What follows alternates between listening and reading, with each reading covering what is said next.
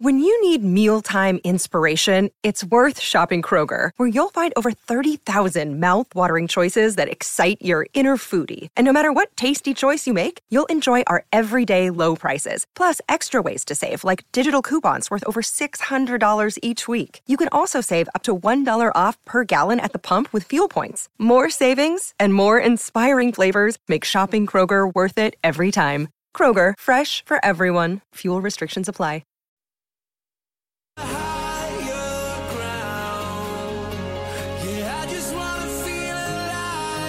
Welcome to Higher Ground with Julian King. Yeah, good evening, everyone. Jules with you this Wednesday night, Higher Ground. Great to be back in the chair after a whirlwind fortnight with the Comp Games. Welcome along to wherever you are tuned in. SEN 1170 in Sydney, SENQ 693 in Brisbane, 1620 on the Gold Coast, and anywhere across the globe via the SEN app. If you'd like to join in on the program, well, guess what? I'm all ears. The open line number 1300 01 1170 and the text line 0457 736 736. Simon McLaughlin, he's the Deputy Editor of the Daily Telegraph, will join me shortly to have a look at tomorrow's back pages. And Alex the Seal, a.k.a. the Mad Russian, a.k.a. Mulchi, will run us through another round of Agree to Disagree. The text line number, I'll read it out to you again, 0457 736 736. Well, the Roosters have confirmed that Sam Verrills will depart the club at the conclusion of the 2022 NRL season. So it was long been speculated. It was just a question of where. And the Telegraph said last month he would be leaving to take up a 2-year opportunity with the Gold Coast Titans. That is official. He's a good player, Sam Verrills. He's been in good form too the last month or so. But his exit, of course, relates to the arrival of the big cheese, Brandon Smith, moving from the Storm to Bondi next year. And he said, look, the Roosters have been a big part of my life. I'll always be grateful to Robbo, the players and the staff at the club, and for the memories and on it goes. Good to have his future sorted, focus on the rest of the year, all the stuff you'd expect him to say. Justin Holbrook's a big fan, obviously. They must have sold it pretty well. Not exactly a destination club at the moment, the Titans. But Holbrook said, look, Sam's got great vision, real threat from that hooker position, and learned his craft under Origin hooker Jake Friend. This is the guy that won a premiership after, 14 games, I think, in 2019. And I think he's got his best footy ahead of him, Sam Verrills. That's quite the coup. That is quite the coup. You couple that with the arrival of Four, and you just think that kind of experience and premiership experience will just solidify that team. Because that's what they lack this year, particularly in the halves. You factor those two players in, and then you got obviously Jaden Campbell, AJ Brimson, Tino and Mo and these sorts of players. Maybe they still get the best out of Fafita. It's a more competitive-looking side, certainly, just rattling off some of those names. Because they struggle for a consistent 9. I know Aaron Booth, they know they rated him reasonably highly, Aaron Booth. He's got a bit of cheek, but he's injury-prone. Verrills has only played 43 top-grade games. It just seems like he's been around for longer than that. Obviously, he's had his fair share of injuries. He did that knee. But, yeah, it's a move entirely understandable with Brandon Smith joining the club, and he's the starting player. Just a shame my Dragons couldn't get him to Wollongong. I think they threw their hat in the ring. There's a bit of chat that Andrew McCulloch might hang up the boots a year early. And still in league, Canberra officials hope that Ricky Stewart uses the next week to, quote-unquote, recharge the batteries after he was hit with a one-match ban and a $25,000 fine for that dramatic verbal attack on Penrith's Jamin Salmon. Pretty much every man and his dog has had something to say about it. So in case you missed it, this is what's happening. He's going to be banned from all training and Sunday's game against the Dragons, including any contact via phone to his assistants in the coach's box before reporting to work next Wednesday morning. So he's got to keep away. Can't talk to them anything. Do you reckon he's going to secretly circumvent that? Maybe they tap the phones. How would they know? How do they monitor that, I wonder? Remember when Flano was meant to stay away from the Sharks and he was sort of doing some wheeling and dealing in the background? It's hard to turn that inner coach off, isn't it? It'd be hard for Ricky not being on the sideline. Is that a help or a hindrance for the Dragons, I wonder? It's really difficult to say, but, he needed to be suspended as a minimum. And look, mathematically, both teams are still a chance. Dragons on 20, Raiders on 22. Form-wise, they probably don't deserve to make it. Raiders are better placed than St George Illawarra, but they're going to have to win if they want to stay in finals contention. Now, does anyone think Isaiah Papali'i won't be at the Tigers next year? Anyone? I'll bet my bottom dollar he will be there. He doesn't sound particularly enthused, though, does Big Puppy, does he? But this is the trade-off of the NRL's current signing rules. This is the trade-off. All right? You want to secure your future a year out? Fine. Okay, if the rules allow it, go for it. But understand this, a lot can happen in that time. And there's a lot of water can go under the bridge. Coaches can be sacked. You can have personnel changes. And, hey, voila, your current club might magically find more money. There might be a premature retirement. Who knows? Well, too bad. Too bad, because you signed a contract with that knowledge and you need to honour it. But still, if I'm a Tigers fan, I'm looking at that and I go, oh, geez, I'd like a bit more enthusiasm.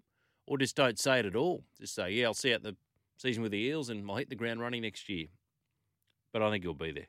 And still on the Tigers, I saw this on Fox Sports website. What about Adam Dewey? He revealed that he pushed to be sent to the Storm on a loan deal last month, but the Tigers, well, they put the kibosh on that.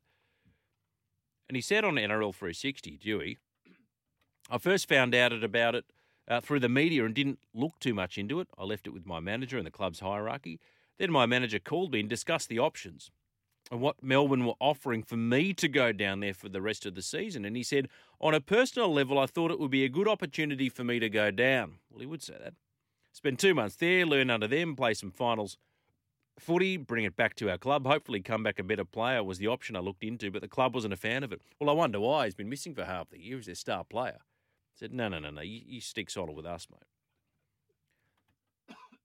Interesting, though, isn't it? I can actually see this from both sides. I don't think we can question Dewey's commitment to his junior club, but his reasoning on the surface is sound. But if I'm the Tigers, there's no way I'm letting him play, and they didn't let him play. As I said, he's been injured. Come back into the side, get some games with your teammates under your belt and hit the ground running for 2023.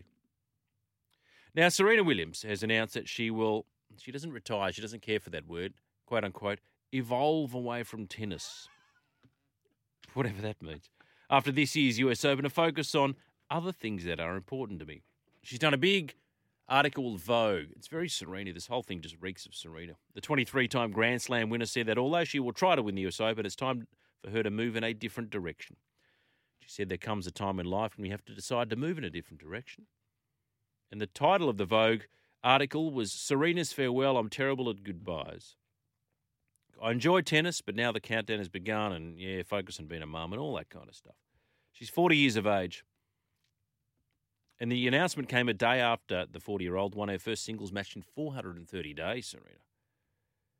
Played her first singles match in over a year at Wimbledon in June. She went down to France's Harmony Tan and afterwards hinted that she could play on home soil at the US Open. That starts August 29.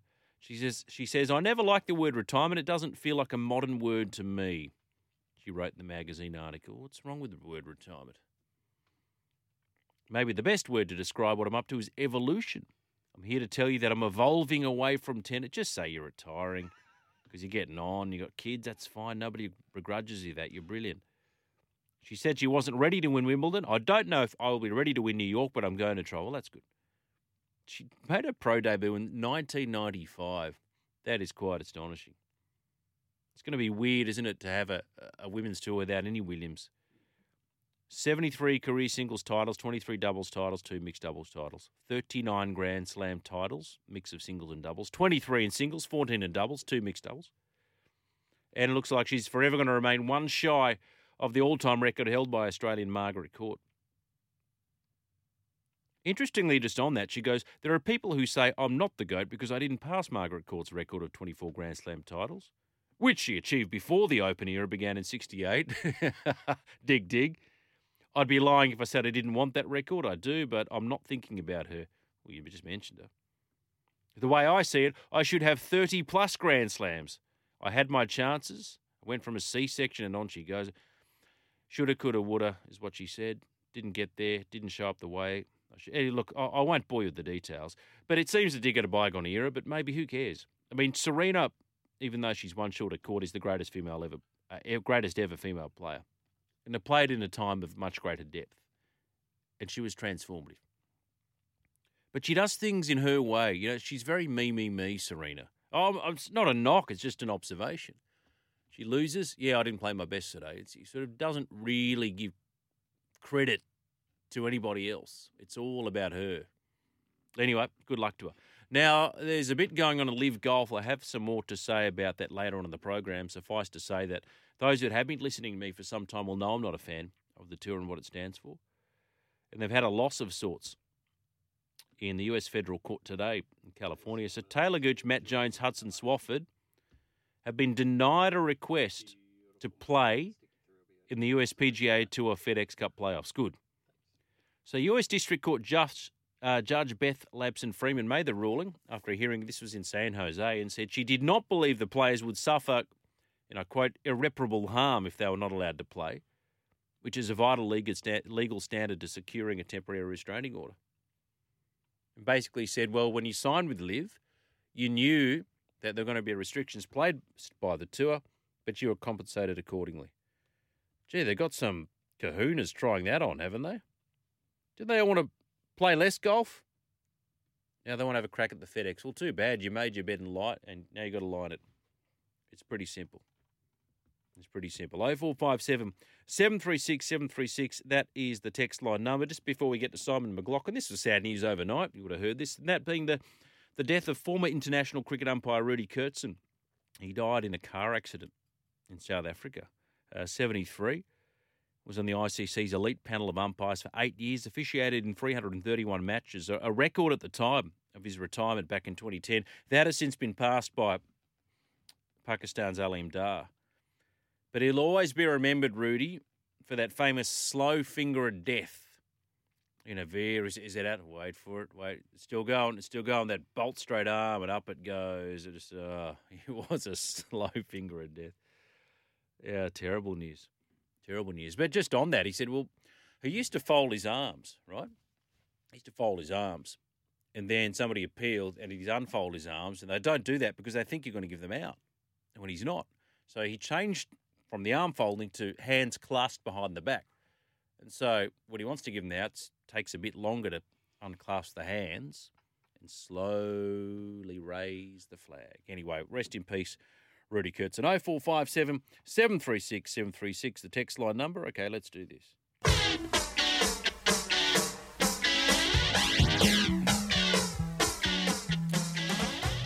As we do each and every Wednesday night on High Ground, we check in with Simon McLaughlin, the Deputy Sports Editor of the Daily Telegraph. He's on the line right now. Morning, Smack. Morning. I did mornings on Monday. I don't know, it's morning, noon and night. Let's try that again. Good evening, Simon. It's definitely evening. I'm looking out the window. It's pretty dark. Yes, thanks, Jules. How are you? Yeah, pretty good. Rudy Kurtzen's pretty sad, isn't it? This is a thing with these umpires. I mean, I'm old enough but also young enough to try on the umpire impersonations. I think people sort of, would mock Billy Bowden with a hook finger, but I think everybody at some point, whether it be backyard cricket, would say, I'm going to do the Rudy here, and just you can see, there it is. There's the arm coming up. Bolt straight, coming up, the slow finger of death. 73 card crash, sad stuff. Yeah, it is really sad. I mean, that is one of the cool things about cricket is how the umpires had their different styles. And, his was definitely unique. It was a great nickname, wasn't it? Because he was really painstaking for the whoever Rudy gave out. Really sadly missed. That's a real shame, that news. What was the other one? Steve Bucknell. Say Warnie had bowled me pleading for an LB, and he'd take an eternity and just sort of casually nod the head. Then finally, he's got that 5 seconds of pause.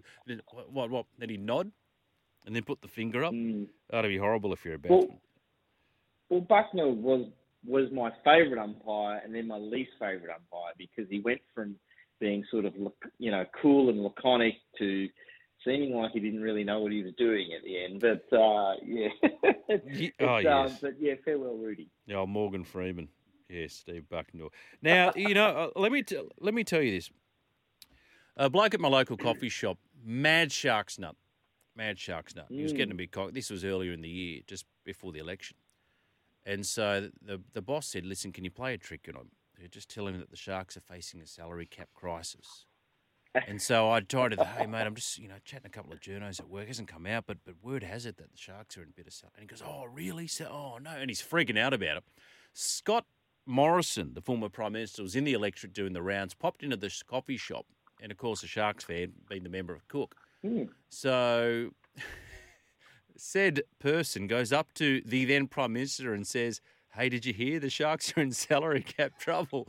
Next thing you know, this has escalated very, very quickly. So tell me, are they really facing a salary cap crisis on the eve of the finals now? Yes, they really are. Oh, no. Look, this is something that happens in the NRL where a little bit of success and you find yourself sort of struggling to keep your stars. And we're talking about their back five in particular. So Will Kennedy, Sione Katoa, Jesse Ramey and Sifa Talakai. And so they're a pretty red-hot set of outside backs that the Sharks have got. And you've got Talakai, who hit Origin level this year, and Mulatalo, who's been picked for the Kiwis. In fact, 4 of those 5 that I just said might actually play in the World Cup this year. And their prices have all gone up accordingly. So come November 1, when most of those guys might be overseas, representing their various countries and heritage nations, their club might be sort of pretty keen to talk to them and unable to. It sort of hinges a lot on what Andrew Fafita and Wade Graham do. So they take up a lot of the Sharks salary cap, both on about $800 a year. There's a suggestion that Andrew Fafita might retire next year, although if you've seen him play recently, he sort of seems like he might have, there's a little bit of life left in him.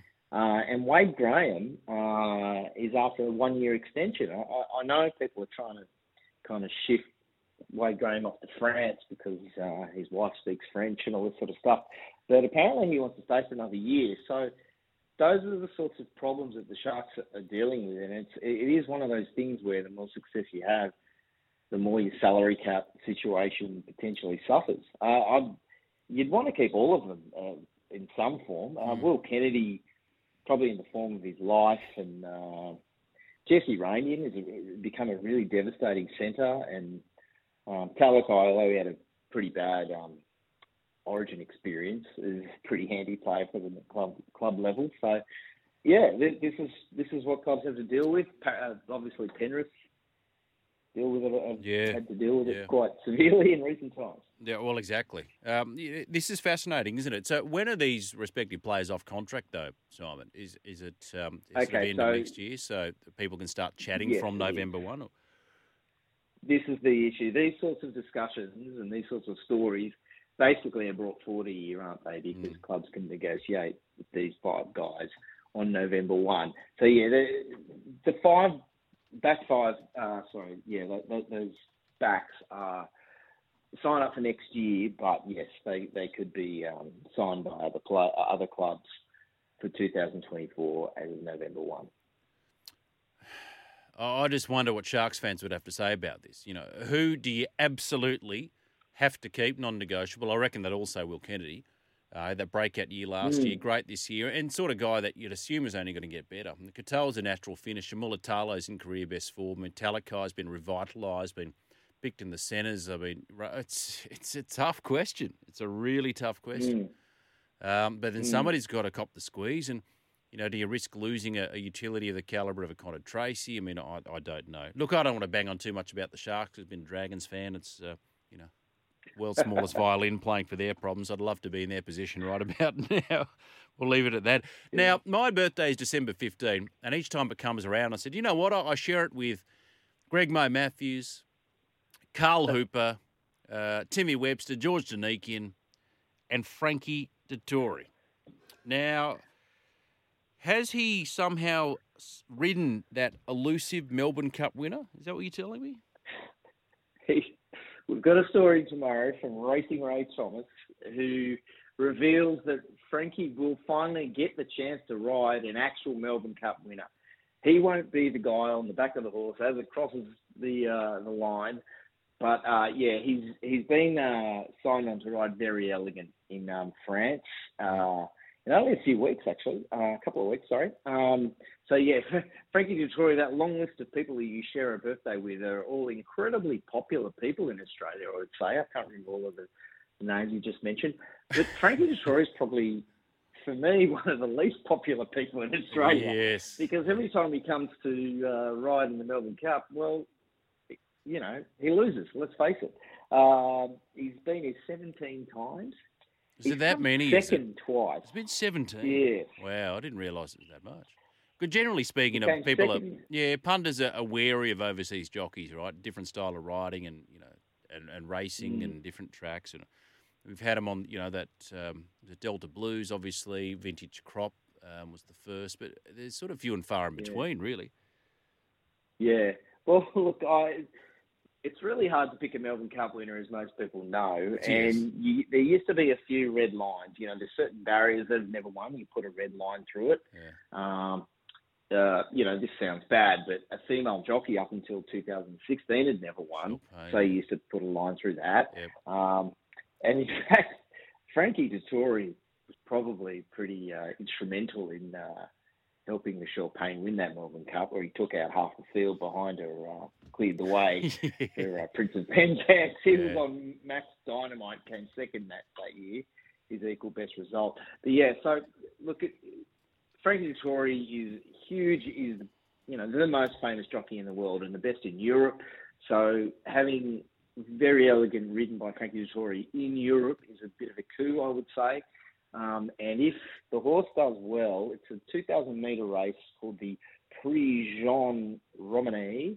Then the owners want to keep it on target for the Prix Arc de Triomphe, which is the number one race in Europe. Yeah. And I think everyone in Australasia would love to see Very Elegant go for that in October. That'd be amazing. That would be huge, wouldn't it?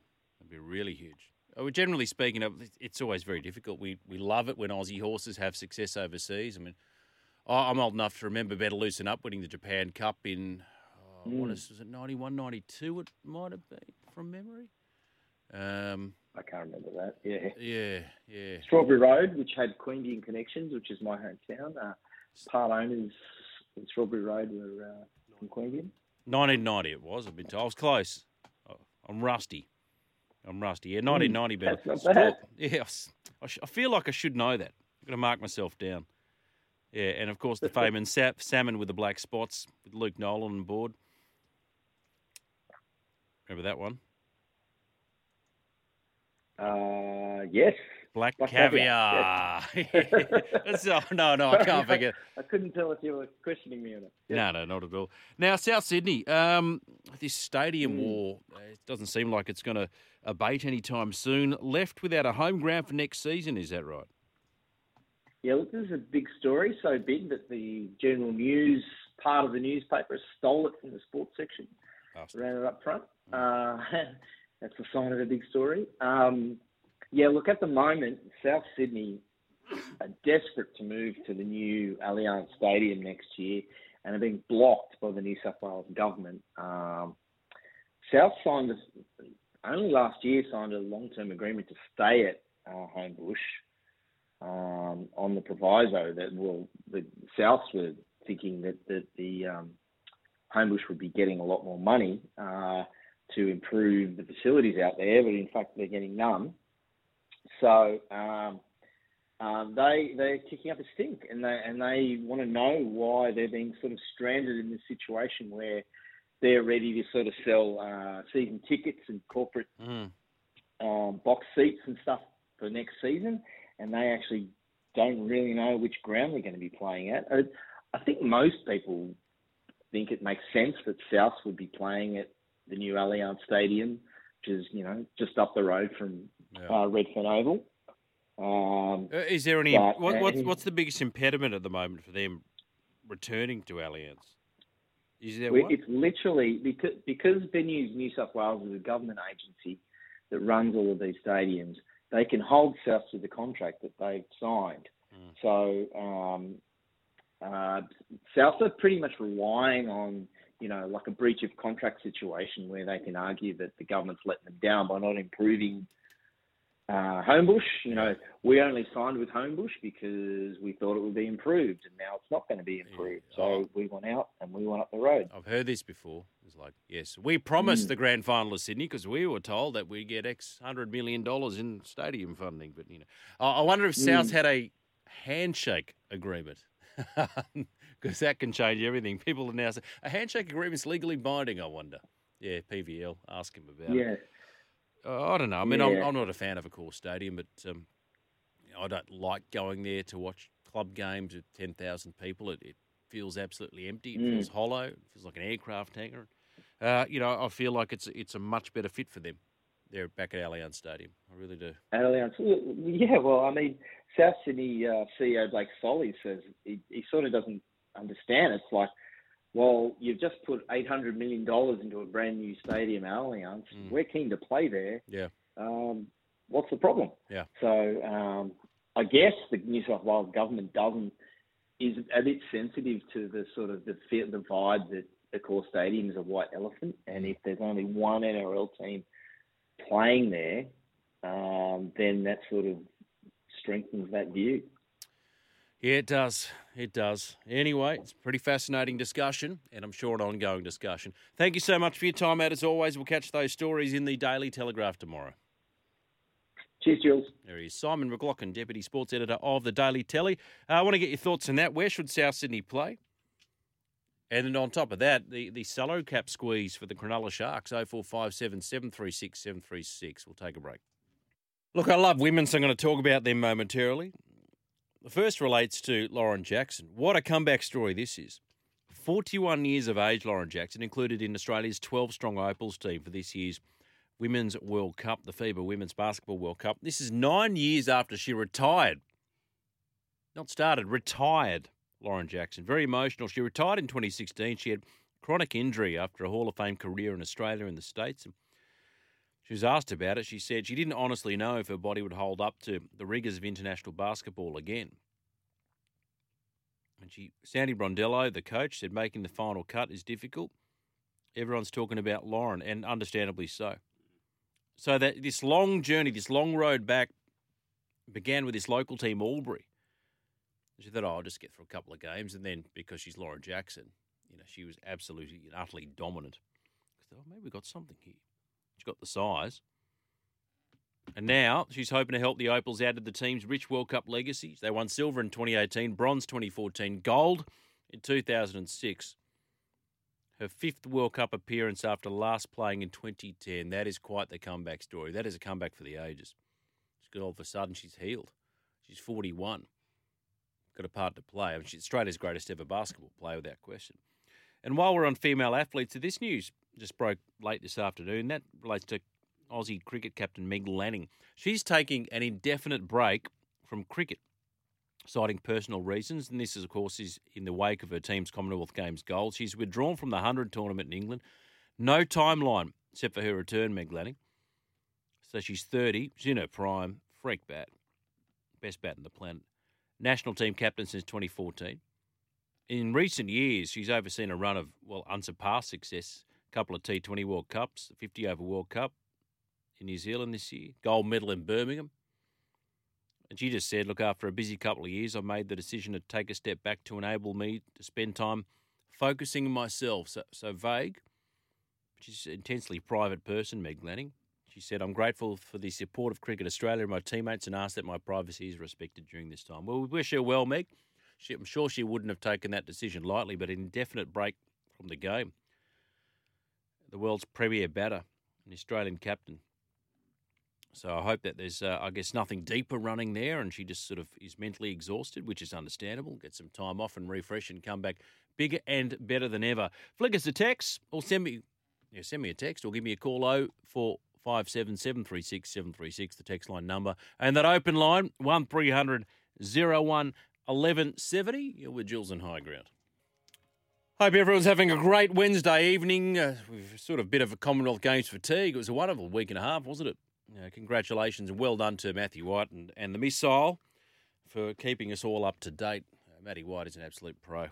So Matty White was doing that, the late night shifts. I was jumping in for Matt, and then I did some late night stuff, and we're all over the place. So I think you forgive me for saying for saying to Simon McLaughlin, good morning. Yeah. Don't worry, the Mad Russian's in a similar boat as well. 0457 736 736. The text line number, what's going on? We can keep each other company. Julian King in the chair on SEN 1170 Sydney, SENQ 693 in Brisbane at 1620 on the Gold Coast for Higher Ground. Time for this. Well, I guess this is a case where we'll have to agree to disagree. All right.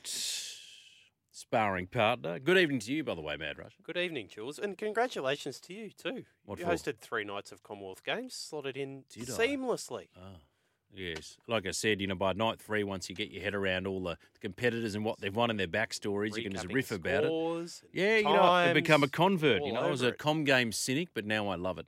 I'll tell you why I love it. I mean, it's this sort of false equivalence. Oh, it's not the Olympic Games, but I don't think anybody thinks it is the Olympic Games. It's a fantastic. We know Adam Lambert is not Freddie Mercury, but he still puts out a decent show, right? So within that competition, and people want to talk about its colonial roots, you can step out of that. You can isolate it as the friendly games, the peaceful games. So within that competition, you've still got world-class running fields like we saw on the men's 1500 with Ollie Hall. You've still got almost match races in the pool. Molly O'Callaghan knocks off the Queen Absolutely. in Emma McKeon. So these are the stories that emerge from the games. You go, this is interesting. Try telling Disco Wilson it doesn't matter. Lawn bowls, it doesn't feature in the Olympic Games. This is a big meet for them. So likewise, the netballers, the squash players. Sports that don't feature in the Olympics, this is almost the pinnacle of their tournaments. And for most of the athletics and swimming teams, which are the teams we inevitably focus on most once the Olympic Games come around, most athletes have their first Games experience at a Com Games. I think Ariane Titmus having that experience in 2018 led to the 24 months she had after that, beating Ledecky, breaking world records, and being ready for Tokyo when she really could put her name up in the lights around the world. And now she's a global superstar. And maybe the same thing will happen to the 15-year-old Canadian Summer McIntosh. I think you might be onto something She's there. Or pretty maybe good. the 19-year-old Molly O'Callaghan. Yeah, well, Molly's a star. She's already a star, isn't she? Well, Yeah, she as will Jake be. said, She she's a will star be in the in 2 years' making. time. And she's well and truly arrived. Another one from the Dean Boxall stables too, Molly.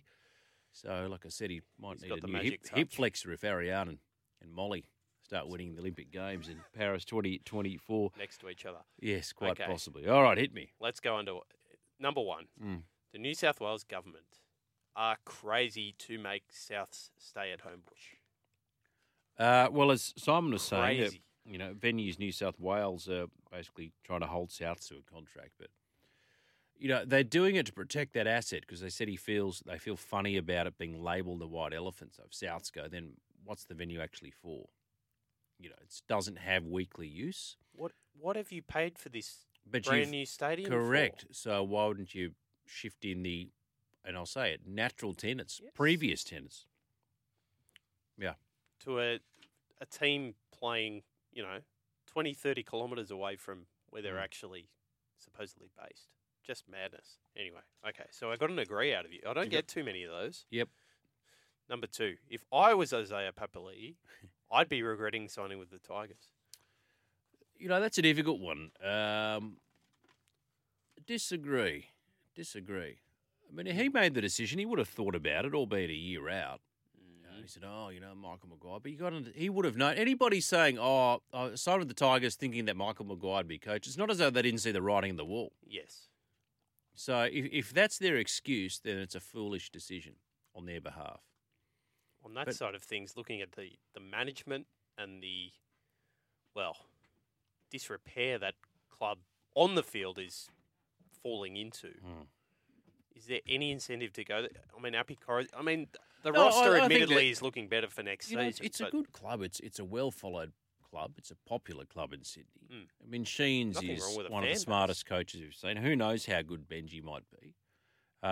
Dewey's a good player, and who's the fullback? Dave Laurie's a good player. They've got some good young players, and then I hate this term, but the right blend of youth and experience. You get somebody like Pavali, you get Coruscant, as you mentioned. There's some. I think there's the kernel of a good football team a few years down the track. I think there's plenty of upside to go to the Tigers. the main thing about building a good football team is retaining players.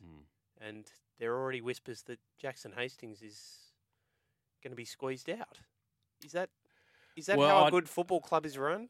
Yeah, I mean, there's a lot of whispers out there. I I think know a they're lot of it whispers, depends but- too on what happens to Luke Brooks. I have a feeling Newcastle will go hard after Luke Brooks again. Tim Sheens is saying no, he's part of the future, but who knows? I mean, those things can change in an instant in this game, as you know. I, for one, think Brooks has to go. He just needs a new environment. 10 years, no finals. Be the They right say move for change the as good as Tigers it. too. Could be the right move for everybody. Yeah, absolutely. Could not agree more. So if I got Do I agree. got to disagree there, didn't I? To the initial believe, statement. Yeah. You wouldn't be regretting it. No, you might think about it, but you know what? Stand by the decisions you make, right? So he was signed on pretty low money, and he was Yes. probably the best value buy, one of the best value buyers of the NRL last season, Papali'i. So he signed on pretty low money. So a next contract was going to be pretty big. If the Tigers are going to come big at you, and you say yes, well then, suck it up. Do I regret going? No, but you're getting paid for it, mate. Fair point. Okay. I think I might get I'm definitely going to get a Don't disagree here. preempt. Let me I'm tell you getting a this about disagree here. preempting, right? Because for years I hosted trivia nights, and I was always told never say, "Oh, this is an easy one. Or, this is a hard one," because you might say, "Who's the Queen of England?" And half the teams might write, Victoria. Whereas, name the 13 countries whose gross domestic product is, and people get like 10 out of 13. I said, Jesus. Okay. Cam Smith going to live wouldn't affect his legacy.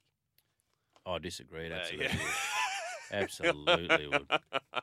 They go, oh, yeah, I didn't think they were really he was sure of great, a his- great golfer and a wonderful short game, and no one gets up and down, and 100 metres better than Cam Smith, and he's lifted the claret jug, but he'd be known as, but week in, week out, no, he can't defend his players because he's playing some no-cut 54-hole tournament, and Can I preface God knows that? where. I don't know how long the contract he's going to sign for is, but I think if the PGA don't budge and they play hardball and they have the DP World Tour with them as well, I Which think they this currently do, yeah. I think this live golf is going to fall down fairly quickly. Well, And they're I not- know they've got the money in the backing, but if they but they won't cannot back con- it forever, if right? if they can't draw the big players consistently, which they're yet to do, and it's yet to be seen if they're able to do, but if they're not able to attract the biggest names, the Rory McIlroys, Colin Morikawas, Justin Thomas, John Rahms, yeah. John Rahms, Yeah. which they've so far been unable to do, then it's all going to fall over. Cam Smith will be the biggest name in It'll that be tour, huge, in, Coot. in He's- that tour. On Well, that for tour. a couple of reasons. Number two, major winner at his peak, maybe not even at his peak. But he's the players' champion, Yeah. which is the tournament for the PGA, players, yes. right? Because they don't run the majors. So that is their tournament. So that'd be quite the coup if they were to get him. But yes, the public investment fund, they got as much money as they want, but they're not going to sustain it forever. They want this thing to be up and running, become self-sustainable. That depends on sponsors and it depends on a broadcast deal, which they currently don't have. News coming out today as well from Evan Priest that they're expected to have 3 Yeah, in Australia. international tournaments down here in Australia as part of that tour next year, which will be interesting. Okay, I usually take you in a food direction. I'm going to take you in a fashion direction with Oh, sport please, tonight. God, no. Tennis fashion will suffer after the evolution of Serena. Will suffer. Will Well, suffer. that's assuming that you think what she brought to the court was good. Well, the Well, cat it's a matter suit, of there's the cat you know, suit thing. it's and fashion. It's a matter of opinion. And I'm asking your opinion. no, you know what? There's always going to be someone else that comes along. There's always going to. So I'll say disagree. I think there's always somebody else that comes along. I mean, Serena made it her own. I get that. I don't know. Maybe it's the red cap at Wimbledon. Maybe Wimbledon will allow coloured clothing. Somehow I can't see that happening. As they have since the 80s. Anyway, What's that? Coloured clothing? really? Well, Tracksuit, there's a little streaks headbands. of, streaks of blue and whatever. Andre wearing blue wristbands at Wimbledon. Well, he Always refused to play Wimbledon because they wouldn't allow him to That's wear the right. fluoro, the Nike That's denim right. shorts, and then he won. Then he entered Wimbledon. he 2 years became later, dominant. he won Yeah. the thing. Absolutely. Okay, final one before Yep. we hang up. Manchester, I'm going to go to football. Manchester City will win the Premier League and the Champions League this season. Oh gosh. Oh, yeah. One know day it's the not your Premier wheelhouse, League, but I don't know. Premier League. Who are the big threats? Probably Liverpool, but Haaland is the Yes. signing. You think, I can't see anyone beating them. No. They go back to back. So yep, I'll tick them for the EPL. As for the Champions League, that's really difficult to say. because there's luck involved. So much luck involved. But who are the big threats, though? Who are the big threats? Liverpool, absolutely. I think in Champions League. In Champions League, Real Madrid are perennially. They're pretty good. Other than that, City shouldn't be matched. Paris Saint-Germain, but they've never won one, just as City never have. And big fish, small pond. Yeah, absolutely, which is part of the problem. Bayern have bought well this summer, but they've lost Robert Lewandowski, who's been their star man. It's, again, and it looked like this last season for City. It looked like the year that they'd finally get it done, and they should get it done because their squad is easily the best in Europe. They're playing against the highest level of opposition on a week-in, week-out basis from around the continent. So, absolutely. But the same was said last year. And there is so much luck involved over two legs. Yeah. And sadly, I can't say Man United because they're not playing in the Champions League. Absolutely. Yeah. Europa all the way, baby. Thank you, mate. 0457 736 736. That is the text line number. And the open line number, 1300 01 1170. We'll get to those after a break. Welcome back to the program this Wednesday night. 1300 01 1170 is the text line number. Did you see the footage of Harry Kane on his Twitter? He's the great England and Spurs striker just walking out Lords, a packed Lords, and he said, this is like a highlight of my career. He's got the phone on. I think it might have been for the start of the 100, I think, from memory. But, yeah, Harry Kane. So check it out. I like it when the two worlds collide with football and cricket. 1300 01 1170. To the open line we go. G'day, Darren. Hi, Julian. How are you? I'm really well, mate. Really well. That's good. Just driving home from work, and I heard you talking about the Southie. I am a massive South supporter and a member. Yep.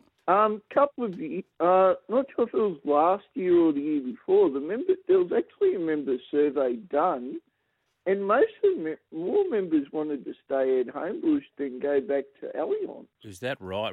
Do you know what the split was on that, Daz? No, I don't. It's that long ago, I can't remember, but I do remember more wanted to stay at Homebush. And the other thing is, like, I live out here at Ingleburn, and quite a number of our members live out, like, out west, sort of out west. Like, you know, everyone says, all the memberships in the heartland of Redfern. Well, that's not really true. I mean, it's spread far and wide. So, I mean, at the end of the day, I would go and watch House play anywhere. If I got the time. At the moment with work, it's a bit hard, but, you know, I would go anywhere. But Accor is pretty good for me because it's, you know, a lot easier to get to for me than Allianz is. But, you know, I'm just surprised that they didn't listen to what the members wanted, personally. Well, a couple of things here. Firstly, it's a matter of convenience. You talked about it's easier to get to Allianz. Can I just say that for me, I live out Parramatta way. It's much easier for me, not that I'm a Souths fan, to get to Allianz than it is to the football stadium. But if you ask me where would I rather watch my team play, I'd forget about the convenience. I would pick the better venue. Interestingly, what did you vote, Daz? Did you vote on that?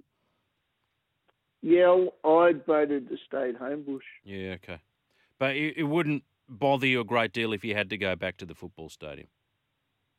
Well, no. I mean, I'd done it for, you know, however many years we were there before. So, and I've always lived out in, I lived closer to Cabramatta back in them days, but for a lot of it. But, you know, I mean, I've never lived in the Redfern area, but it's just something that's been, I've grown up with. All my family have gone for South, and Marnie used to brag she carried me through the gates at Redfern when I was 3 weeks old back in 1975, and we were the first ones through that year. So, you know, it's just something that's been in my blood, in my family. So yeah. Isn't it funny you talked about a lot of the members, they assume they live around Redfern. No, that hasn't been true for a lot of clubs for a long time, you know, and it's not uncommon for sporting organisations to spin it that way. You know, they have a broad base, you know, and it is generational, isn't it? I mean, I was born in Brisbane, Daz, moved to Darwin, then moved to the North Shore of Sydney, but somehow I'm a Dragons fan. That's a story for another day, but, you know, it's interesting. Hey, listen, Daz, Rabbitohs, I mean, would you say the Eels are your bogey team? How are you going to go on the weekend? Well, we've won the last 5 against them, so I think we're a pretty good chance of beating them on Friday night. Yeah, I think so. It's a fascinating lineup, actually. Fascinating matchup. Be really interested to see how this plays out. Nice to see Homo Sele too, former Dragon. Good player. I'm glad to see him back in the he's side. He's done pretty well for us, I think. Yeah, he was a good player. Good luck to the Bunnies. Yep. Thank you, mate. All right. Speak soon. 1300 01 1170. G'day, Mark. Hey, Jules. Yeah, Darren brings up a good point there.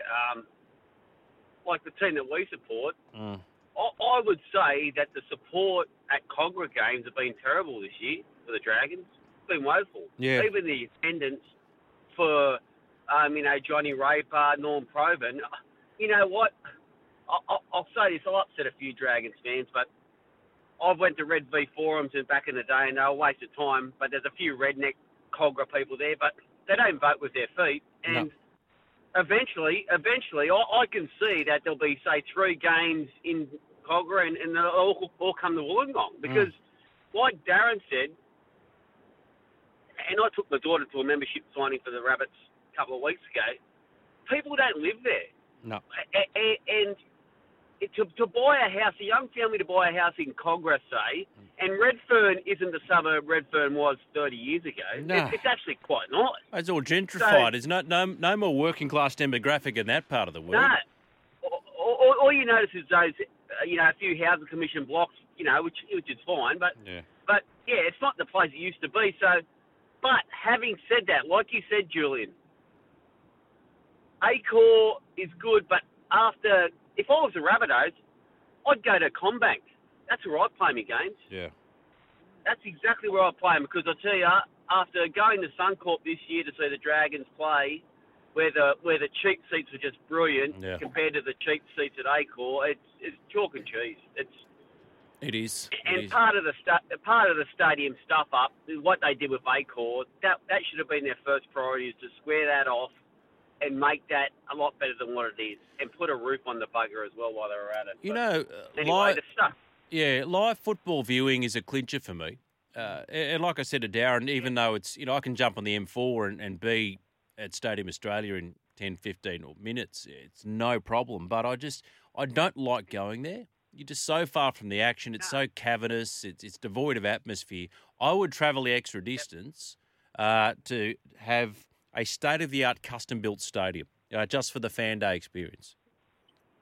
Well, I went to the Dragons Parramatta pre-COVID, and it was brilliant. Combank. I was there when. And that's where that Parramatta just were pulling tries out of their wads. Actually, we scored a great try that day, but it was Dufty, I think, wasn't it? Dufty, that was the Then Ravalala, but then Sevo did his stuff. But he rolled over Dufty. It was brilliant. And the thing is, it comes back to the same thing. Look, it's going to be a great stadium at Moore Park, but parking's still going to be horrendous. Yep. It's like, so the stadium policy is just a shambles, mate. It's just a shambles. Yeah, it is. I mean, look, I think, this is me, I think the future is not dissimilar to what Volandis said about sort of boutique Bankwest or Combanks as they are now. A couple of those around the city and shared custodianship of the venue. I think that's probably, and then once in a blue moon you go back to that suburban ground like your Leichhardt's, for example. Yeah, well, honestly, I think one of the ones that they missed out on is they should have built one of them in Liverpool. They talked about it. Would it cater for West Tigers? Yep. And I'm hearing from pretty good that the West Tigers are going holeless bowlers Campbelltown next year. They're playing 3 at Leichhardt and 9 at Campbelltown. So, which is part of it. They haven't got an identity. No. Well, the GWS have got that issue at the moment too, Mark. They're talking about Canberra game. They're talking about, now Shepherd said, why don't we play a few at the Sydney Cricket Ground? Hang on, what? Mate, Julian, this GWS, what a failure. What an absolute failure. They want to be Canberra. They want to be GWS. What a ridiculous name that is.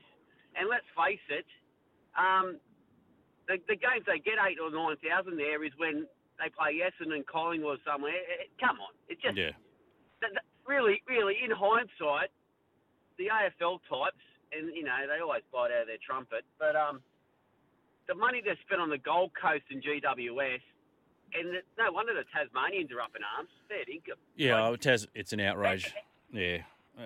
Pick your geography and then work a strategy around that. Centre of excellence, put out a black, and then they start coming a bit closer to the city, You got to go all in. In the end, it's just like they'll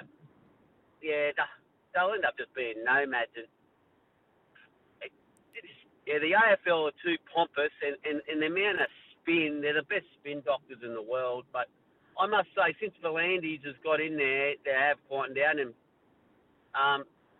anyway, don't get me started. I can't watch the game. Anyway, I'll finish this. The fact that you got one bloke who's never played the game before in Israel Folau, then the next year can play the top tier of a sport. It just tells you the skill factor in the sport, and that has never been done. You name me another game in the world where someone from another sport can go to the top tier straight away. Yeah. Not one sport can do that. Well, it's all about bums on seats. Kevin Sheedy felt it was a worthwhile investment. Hey, before I let you go, mate, Raiders game. What are you thinking?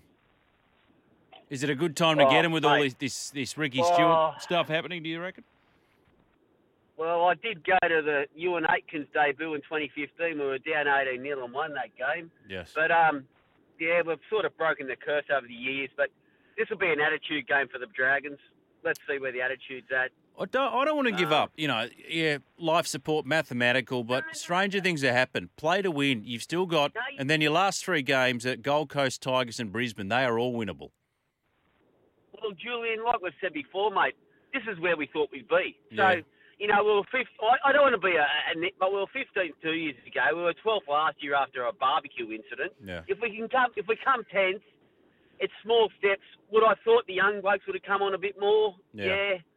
But small steps for the Dragons. Yeah. Anyway, Julian, I've taken up too much of your No, time, it's mate. all right, mate. This is, I basically clear the decks for you at about 11 o'clock every Wednesday night. Oh, no, but it was good. It was good to hear Darren there. I've heard him a lot of times. Yeah, he's a Mad Souths fan. We just want passionate fans. He reminds me of me in a different colour. But Yes. as Jimmy would say, good afternoon, good Good evening and good good night. Good on you, Mark. Thank you, mate. I'm going to try and make it down to Wollongong, actually, Sunday the 21st, because that's a start of the next round of the NRLW.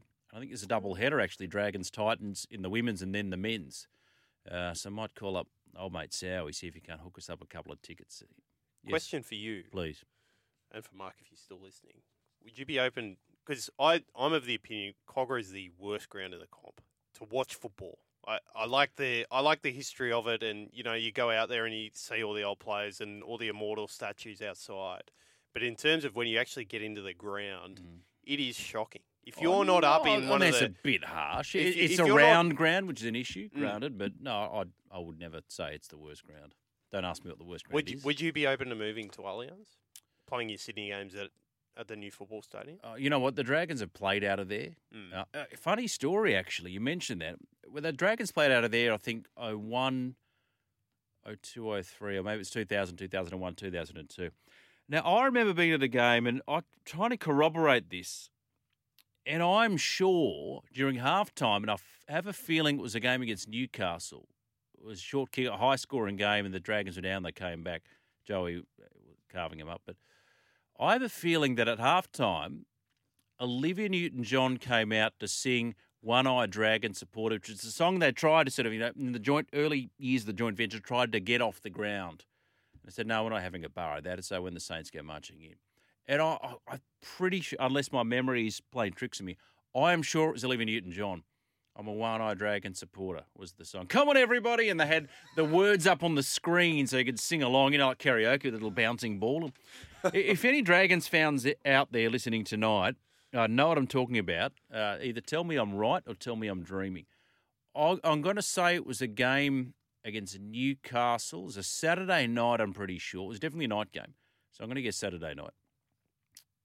I'll say Newcastle. Something about Newcastle jumps out. I mean, we're talking 20 years ago, right?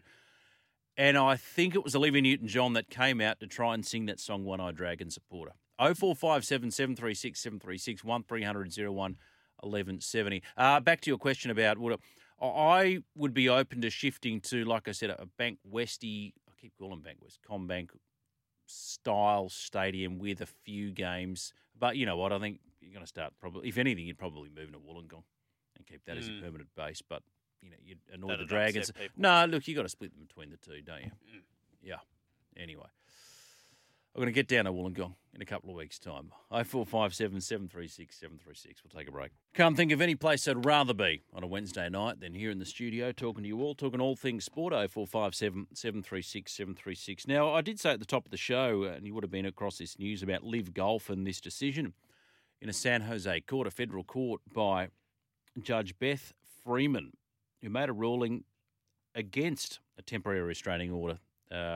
So basically, three Live Golf Series players, Taylor Gooch, Matt Jones and Hudson Swafford, wanted to say, you know what, we're appealing this ban by the PGA Tour. We want to play in the FedEx, and the judge says, well, not too bad, sorry. I'm sorry, but we're denying your request to lift that temporary restraining order, which would allow you to play in the PGA Tour's FedEx playoffs. Good. And said, look, their argument was that if we didn't, we would suffer irreparable harm if they weren't allowed to play. And that is the legal standard that you need to secure a temporary restraining order. And the judge says, well, no, I disagree. I don't think you will suffer from irreparable harm. And the quote was as follows. It appears to the court that the Live contracts negotiated by players and consummated between the parties were based upon the players' calculation of what they would be leaving behind and the amount the players would need to monetise to compensate for those losses, Judge Freeman said. I do agree with the PGA Tour that those losses were well known to the players at the time and clearly monetised. Key point, they knew what they were getting themselves into. That's the bottom line. So citing this inability of the Live golfers to prove irreparable harm in their case, Judge Freeman added, well, the evidence shows that it seems almost without a doubt that they'll be earning more than they have made and could reasonably have expected to make in a reasonable amount of time under the PGA. So why are they doing this? This decision now gives the PGA Tour its first clear win over Live Golf. But this is only the beginning. Because the legal stoush between the tours, that'll continue as this, I guess, broader antitrust or competition lawsuit is still to be decided. And the PGA Tour stated in its motion, despite knowing full well that they would breach tour regulations and be suspended for doing so, plaintiffs have joined Competition Golf League Live Golf, which has paid them tens and hundreds of millions of dollars in guaranteed money supplied by Saudi Arabia's sovereign wealth fund to procure the breaches. And now they run to court, seeking a mandatory injunction to force their way into the season-ending FedEx playoffs. An action that would harm tour members that actually do follow the rules. The antitrust laws do not allow plaintiffs to have their cake and eat it too. That is bang on. It is just laughable. So Taylor Gooch said he signed up for the Live London event thinking the PGA Tour wouldn't actually suspend him. You took that one on trust, didn't you, Taylor? I suspect he was told by someone within the Live organisation that a suspension wouldn't hold up in court anyway. Well, he's wrong. He's wrong to date. And the PGA Tour lawyer made the argument that Live players have made more money in the past 2 months playing Live than they have their entire careers. So bearing that in mind, it's a bit hard to say the PGA is controlling the marketplace if they're earning more outside of it. You know, so much for anti-competition. The very birth of Live has caused the PGA to react by increasing this prize money. That is pro-competition. You know, and the other thing there is that the hearing shone a bit of light on the nature of the Live contracts.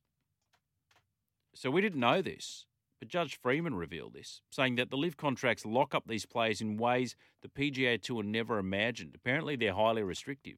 So think about that. So much for free agency. So much for free agency.